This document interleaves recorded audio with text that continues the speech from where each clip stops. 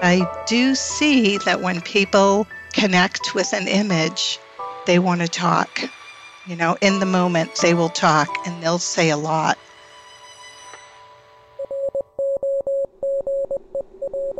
Hi, I'm Bobby. I was a caregiver for my father-in-law Roger for 7 years. I'm now a certified caregiving consultant, educator, caregiver support group leader, and a frequent presenter at caregiver conferences and webinars. And I'm her husband, Mike, and I was my father's secondary caregiver for 7 years. And I'm a certified caregiver advocate and a certified music therapist. And this is Roger That, the podcast dedicated to guiding you through the heavy haze of dementia. Here we focus on the caregiver, offer practical insights, and share some emotional support. And I suspect we might share a laugh or two, because we all know laughter's the best medicine. Absolutely. And don't forget the wine, Mike.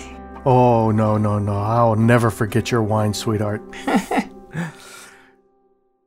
So, when we were taking care of my dad, every now and again, my dad would open up and talk about growing up in Italy. And most of the time it was listening to opera, or when we were watching some Andrea Bocelli DVDs. And in the DVDs, they would show some landmarks in Italy, and he would just open up looking at the pictures, and he would start talking about when he was young and a little boy in Italy. Absolutely. Those memories of the past and, are deeply embedded in somebody's brain. And those ended up being very special moments for you and your father. Right. And that brings us to today's guest, who is a certified dementia practitioner and is a certified Montessori dementia care professional. She was a member of the Education Advisory Board at the Museum of Fine Arts in Boston for 4 years. She has taught visual arts in public schools for over 20 years and is a professional artist who uses her knowledge about painting and drawing to enrich her workshops. Her book, Hilda's Story, New Bedford, Massachusetts, is an interactive read-aloud designed for entertainment, understanding, comfort, and connection for those living with dementia. We are very pleased to welcome Siobhan McDonald. Siobhan, thank you so much for joining us today. Hi, Bobby. Thank you. We typically like to open up the show asking people about what brought them into this caregiving world. Would you share a little bit about that? Sure, absolutely. So, as you said, I taught for many years in public schools. But before that, I had a father-in-law who was diagnosed with early Alzheimer's. And when that happened, I didn't know how to handle it, Bobby. There wasn't the wealth of information there is now. I spent a lot of time feeling really helpless and not knowing how to communicate with him. Fast forward to me teaching art in public schools, and I came across this program called Visual Thinking Strategies. And that's a way that educators use images from art history to build up conversation in young people and adults.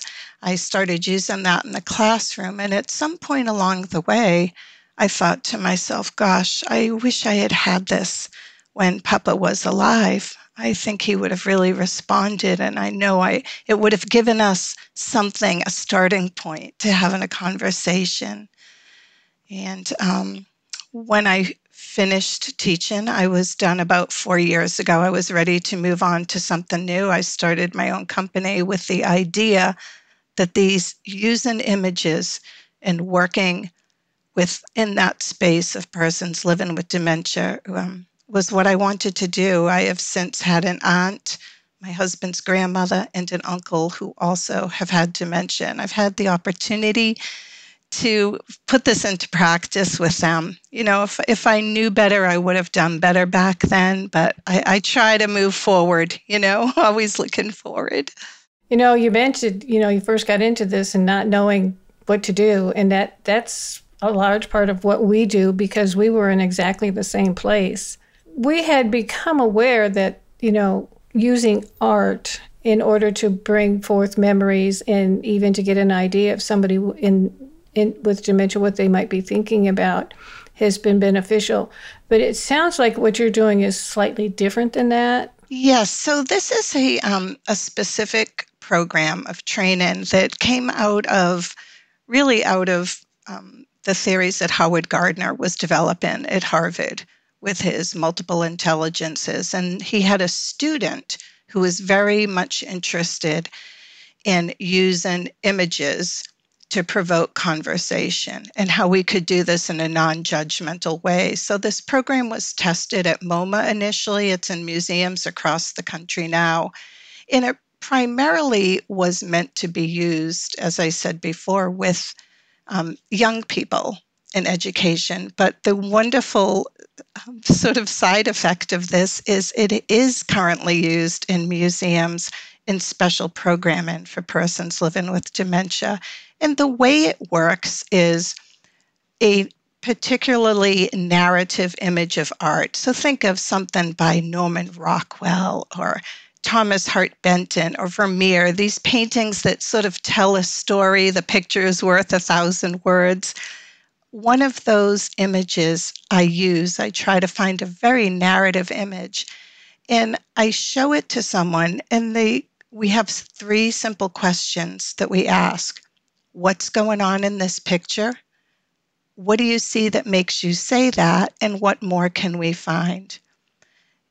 And through paraphrasing and listening in a very non-judgmental way, a conversation is built. That's interesting because, Bobby, being a writer and teaching writing and mentoring writers, she often will get a picture or a phrase and say, here's a writing prompt. Go ahead and write your story. And then they get together, and it's interesting how wide the interpretations are, how diverse the interpretations are, sometimes scary the interpretations are, and I'm not going to mention Bobby's name. But it's interesting, and so I guess that's kind of along the same lines as what you're doing, using it as telling a story prompt as opposed to a writing prompt. Well, writing is stories, and oral stories were the very beginning of writing. So yeah, I imagine it taps into similar portions of the brain. Yeah, and for somebody like me, where I am meeting people for the first time, I haven't developed a relationship with them yet. It's the best way that I can build trust very quickly with somebody because I'm not judging. And as we know, when a person's living with dementia, conversation can become very painful. So, for example, I might show an image, and I know our studio audience can't see this, but I have a Thomas Hart Benton that I use a lot. It's an image of a train wreck, and it was from an actual train wreck. It's called The Wreck of the Old 97.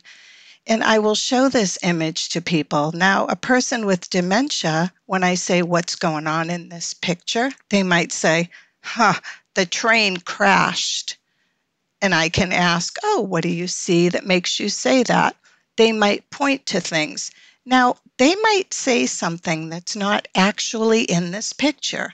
This happens. Somebody might say, there's a dragon, and the dragon pushed on the train, for example. My response to that would be, you think there might be a dragon there. Tell me more about that. Or we can get into a conversation about dragons. We're not negating what the person is saying because this is their experience and their perception. And it helps us to have broader conversations about art in their life. Now, do you have them just do the pictures and have the discussion on the pictures? Or I know you're an artist, so do you actually teach them drawing? And I say that because I can't draw good stickman, but I can paint a landscape. Oh, I'm glad you asked that, Mike. And it's a great question. So it's twofold. We do look at art images, typically in a workshop, for example, like a memory cafe. I'm very involved in the memory cafe movement. We'll look at an image. I also use storytelling to tell the story of the artist's life. And I'll use small objects to do that. I'll put a lot of objects in a box, and somebody could do this at home. So, for example, if I'm telling the story of Picasso, I have a little mini canvas and little objects that tell the story of his life. But then, yes, there is an art component, a making art component. And that might involve collage. It might, again, I'm trying to make it a non-judgmental, enjoyable experience, explore in color. It depends on where someone is at. I have a woman right now I'm working with, and she's doing private art lessons with me. She's a person living with dementia. Her daughter brings her. She is no longer able to drive. And she brought some paintings to me that were lovely, that were beautiful landscapes that she oil painted earlier in her life. She is not able to do that now. But what she is able to do is draw these spirals. And I found that out just because we were doing warming up exercises. I put a Sharpie in her hand and I said, let's just move the Sharpie around and see where it wants to go. I'm not saying draw a circle. Let's see where it wants to go. It takes all the pressure off. She started drawing these beautiful spirals, and that gave me the clue to what her next painting would be. She's doing a big painting with spirals and color. And so she's still experiencing the pleasure of working with paint and color in a new way. Kind of the joy of painting, to quote my hero, Bob Ross. Oh, love him. I love him. Happy clouds. Bring them on. One of the things another of our guests was talking about was the importance of keeping them stimulated and feeling productive. And even somebody who, as Mike says, can't draw a good stick man, why anybody wants to draw a stick man, I don't know, can work with this system, and perhaps that artist in that picture that you showed, when the person said about the dragon, well, maybe next time they'll draw a dragon, or the idea of a dragon sends them off on another idea. And imagine the different portions of the brain that are being stimulated with that. And what a gift, not only to the person with dementia, but with their family members when they have these to keep afterwards. And that's so huge. I'm glad you brought that up. What I try to do, and I would encourage our, listeners to do, is I have a sketchbook for each of the people that I work with on a regular basis. And while they're painting or drawing, I take photographs of them and I put those on the pages in between. We just use the sketchbooks for their warm-up drawings, but hopefully that gives, and it has several times, these families this sort of keepsake of their mom or their dad or their uncle in the process of, and they can see that they are having joyful moments, and that they were being treated respectfully. Nobody likes just busy work or to be thought of as not creative.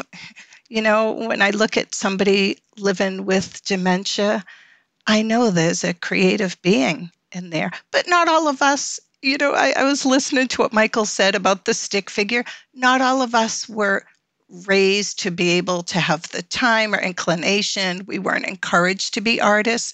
So what a great time to get to try some art.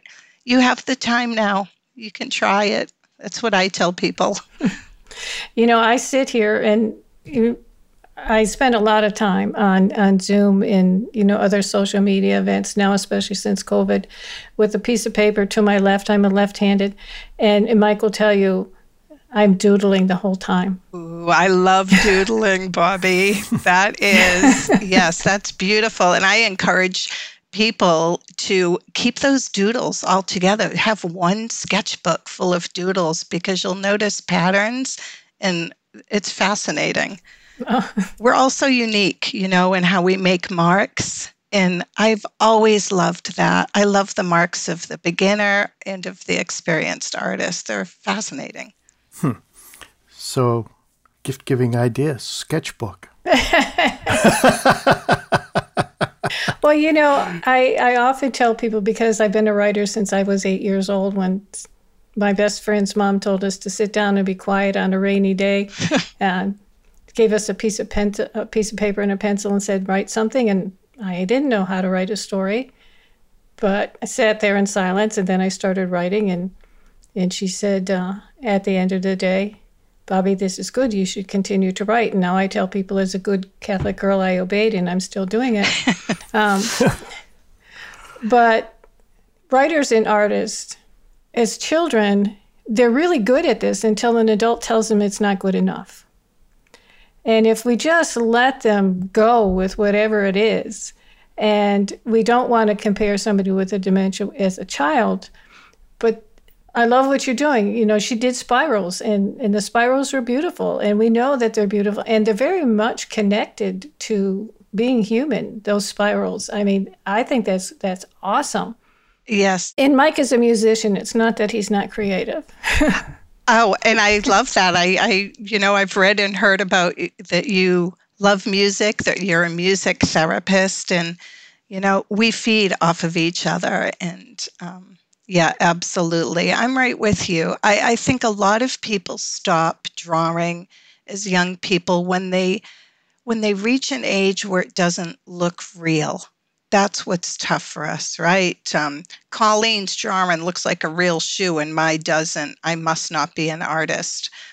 And now I have an opportunity to work with people, using art or just talking about art in a way that, opens up possibility again. We still deserve the right as humans to get to be enriched and learn new things. I don't know exactly how the brain works. My brother is a neurologist, and we talk about this all the time.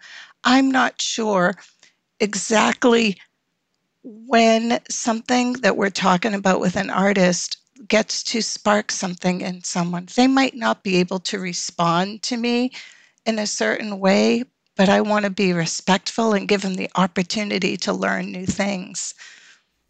Well, it's interesting because if you think about baseball, right? And some of the tons and tons of millions of dollars baseball players, they get a hit every third time that they come up to the plate. And they're wonderful. But how did they get there? Did they start off being that type of a hitter? Or did it take years and years and years and working through? And if you just give people the time, regardless of whether they're a kid or they're an adult, if you give the time to grow in the craft, people will grow in the craft, as opposed to saying, oh, that doesn't look like a shoe. That looks... Well, I invented a new shoe. What's the matter with you? You can't see that this is a shoe? So true. And I think time is so important. And you've talked about it before with, this is part of when I'm speaking to somebody living with dementia, and we're looking, let's say, for example, I use a lot of vintage photographs too. So it's paintings and images, vintage photographs, because those can bring up so many conversations and memories, right? So I was talking to a woman when I was sort of beta testing my book. I wanted to make sure that people were responding. And I brought in some photographs of my mother in her garden in the 1950s. And this woman looked at me. Now, the nurse said she doesn't talk a lot. I said, okay, that's okay. I don't need, I just would like to see how she responds. I showed her a photograph that had my mother standing in her beautiful 1950s princess length dress in her garden in New Bedford. It was a black and white photo. There were tomatoes and all the things that Portuguese people love to plant in their backyard. And this woman pointed at it, and it sent chills down my spine because she pointed and she said, "My garden, that's my garden." And my response to her wasn't, "No, that's not your garden. It's my mother's garden." My response to her was, "Oh, your garden. You're seeing your garden. Tell me about your garden." And it's simple. It's entering. And this. Like, this is where I've had the most joy in conversations with photographs, is getting to enter that world and hear about someone's life through a photo or an art piece. It brings me to a question I was going to ask you. When I was looking at the video with, I guess it's your mom, Hilda? Hilda, yeah. And she was commenting on a photograph that you were showing her, and she was naming the people. So that was an actual photograph from her photograph book. Correct. Do you often use personal photos, or is it a mix, or it's just a vintage photograph? I definitely have used personal photographs. I started off using mostly personal photos because that's what I had accessible to me, and I felt comfortable with it. But now I use all sorts of vintage photographs. So if I am, for example, this month I'm doing some memory cafes around the theme of Thanksgiving. And we are looking at a Doris Lee painting called Thanksgiving, which is a really fun painting to look at if anyone wants to Google that. A great scene of a woman in a kitchen in the mid-30s, bustling about, the bustling scene of a kitchen at Thanksgiving. But when I show this painting in conjunction with that, I'll show vintage photographs of, for example, a stove, other kitchens, a place setting from the 30s or 40s or 50s. And because all of those things will bring up memories for people. Sometimes I will print out 3 different types of place settings and ask someone, oh, which one do you prefer? And have them choose. So I use a lot of postcards, or I make postcards by, here's a helpful hint for anyone at home, buy your own laminator for like under $30. You buy a little laminator. I make my own postcard sets of vintage images and laminate them so they can be cleaned easily and handled by people. And it's something solid somebody can hold in their hands and talk about.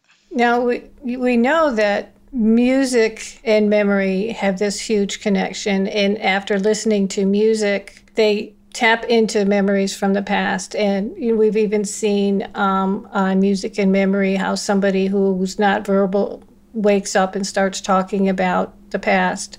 I would think the same kind of positive reaction, that it's not just there in the moment when they're talking with you, but maybe for a period of time afterwards, they're connected to these memories in this time and place and are communicating where maybe before they had not. I guess that's my hope, Bobby. I don't have, years and years of data to back all this up, but my experience has shown me that at the very least, especially if I have family members or if I'm working in a memory care facility or a skilled nursing center, I try to get the staff to see what I'm doing, because my hope is that they'll see that this person has so much more to say, and that perhaps they'll be encouraged to engage with them in similar ways.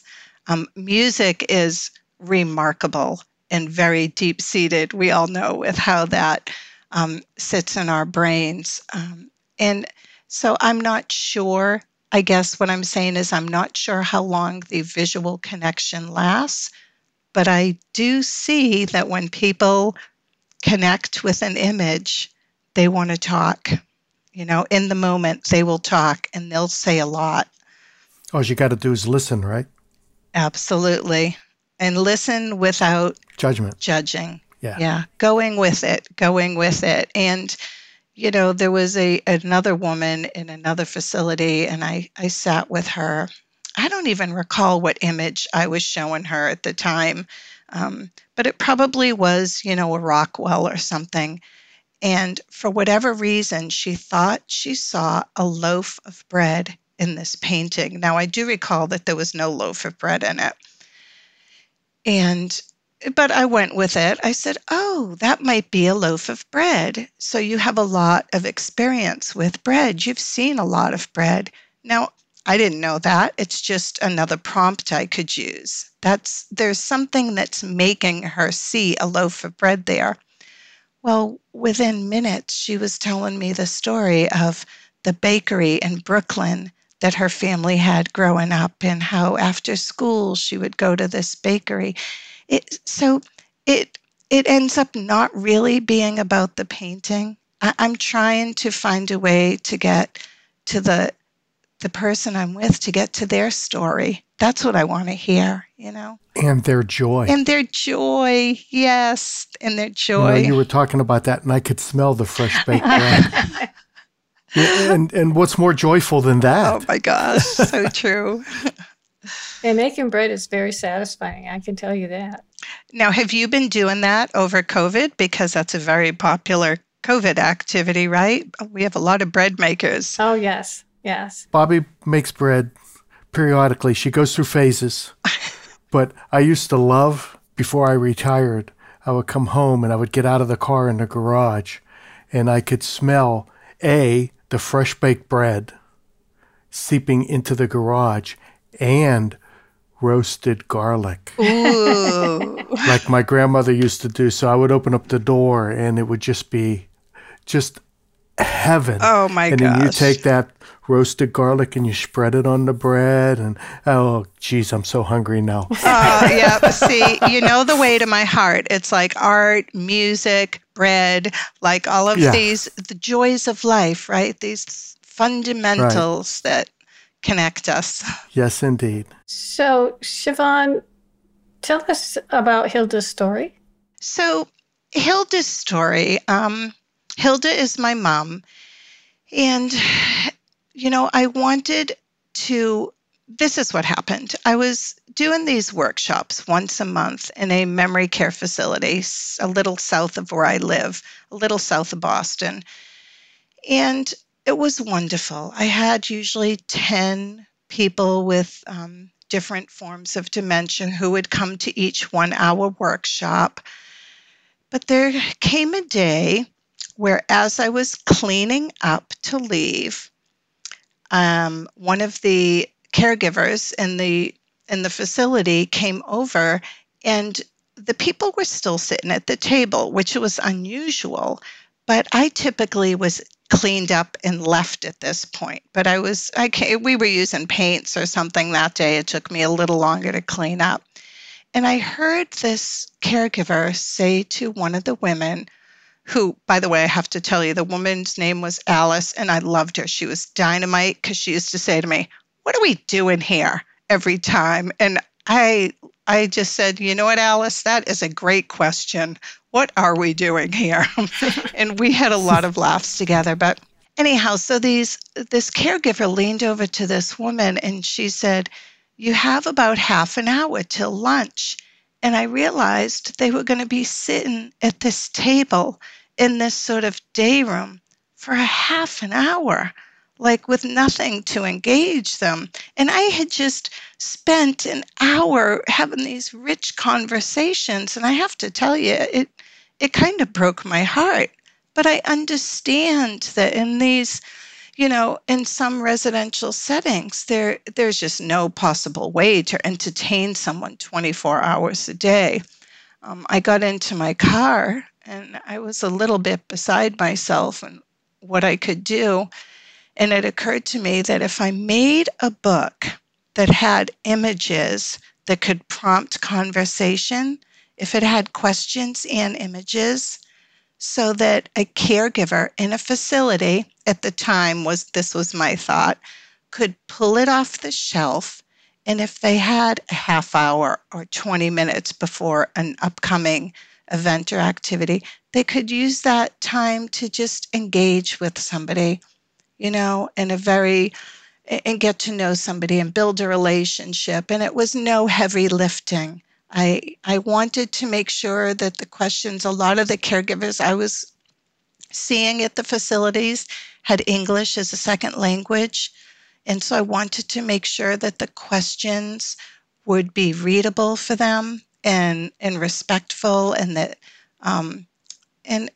that's sort of where the idea came from. I love the video of you sitting with your mom, and she got so excited talking about her dress And you had mentioned a white dress.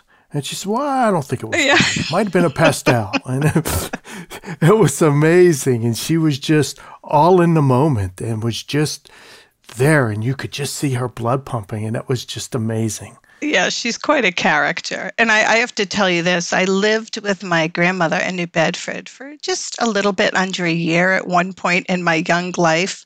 And people used to come. I was working in this Dunkin' Donuts at the time, and people would come in there, elderly people, and they would think I was my mother, which was such a strange experience, you know? They would say, Hilda, Hilda. And I'd say, oh my gosh. Get out the oil of Olay, huh? That's right. Seriously. I was like, whoa. But they were remembering Hilda as a young woman. Yeah. Yeah, and she's always had this very effusive personality. Yeah. Well, you know, I felt really bad one time when I looked in a mirror and I saw my mother's face. And a very wise man said, I see my mother's face in my 5-year-old. That doesn't necessarily... Oh, I love that. Yeah, now I love it when someone tells me I look like my mother. So, well, Siobhan, wow, the time has gone quick. And it's been such a joy having you on the show and talking to you and talking about Hilda. Thank you so much. I know our listeners got a lot of ideas about art from you. Oh, thank you, Michael. Thank you, both of you, Michael and Bobby. And I love going back, I told you, and listening to your older podcasts and catching up. And I really appreciate all you're doing. You know, so often we try to tell caregivers dealing with somebody with dementia to enter their world. And you just gave us all a new way to do that in a very calm, loving, caring way to do that. And thank you so much. Thank you, Bobby. It was my joy. Wow. There was a whole lot of information there. Some of the things you took away. You know, talking with Siobhan and her talking about the way that she uses these paintings and, you know, just allows that person to see whatever they see and talk about what it means to them. I think that was really something educational for me and for the people that are listening to our podcast. And to follow that train of thought, the second part of that is listen without judgment. Yeah, using images to build trust. Yes, and treat them respectfully. And we've talked about that a number of times on previous episodes. If we try to insist that what they say they're seeing isn't there, we're not going to convince them. What we're going to do is make them suspicious of us and wonder what it is that we're trying to pull. Right. Right. And that can result in aggression rather than what Siobhan is doing so beautifully is keeping things calm and really engaging with that person in a way that would not have happened otherwise. And one could even say nurturing that person. Absolutely. Yeah. You can find more information about Siobhan on our show website at rogerthat.show. This has been Roger That. I'm Bobby. And I'm Mike. And we are dedicated to guiding you through the heavy haze of dementia. So please subscribe to the show, go to iTunes, post a review, follow us on Facebook and Twitter. If you have a question or issue you'd like for us to address, please post on the Roger That Facebook page and we will answer. To find out more about us, head over to rogerthat.show. That's Roger, RODGER, that.show. Roger That is produced by Missing Link, a media podcast company dedicated to connecting people to intelligent, engaging, and informative content. Also in the Missing Link lineup of podcasts is The Designated Drinker Show, the podcast raising the bar on craft cocktails. Here you meet interesting folks, enjoy boozy banter, and learn how to make craft cocktails from a master. And if you're looking for a whole new way to enjoy theater, check out Between Acts, an immersive audio theater podcast experience. Each episode takes you on a spellbinding journey through the works of newfound playwrights, from dramas to comedies and all those in between. Find Missing Link's League of Podcasts on Apple Podcast, Spotify, or wherever you find your podcast. Please don't forget to subscribe, download, and review the shows, as your review helps our show reach new audiences. To find out more about Missing Link, visit missinglink.company.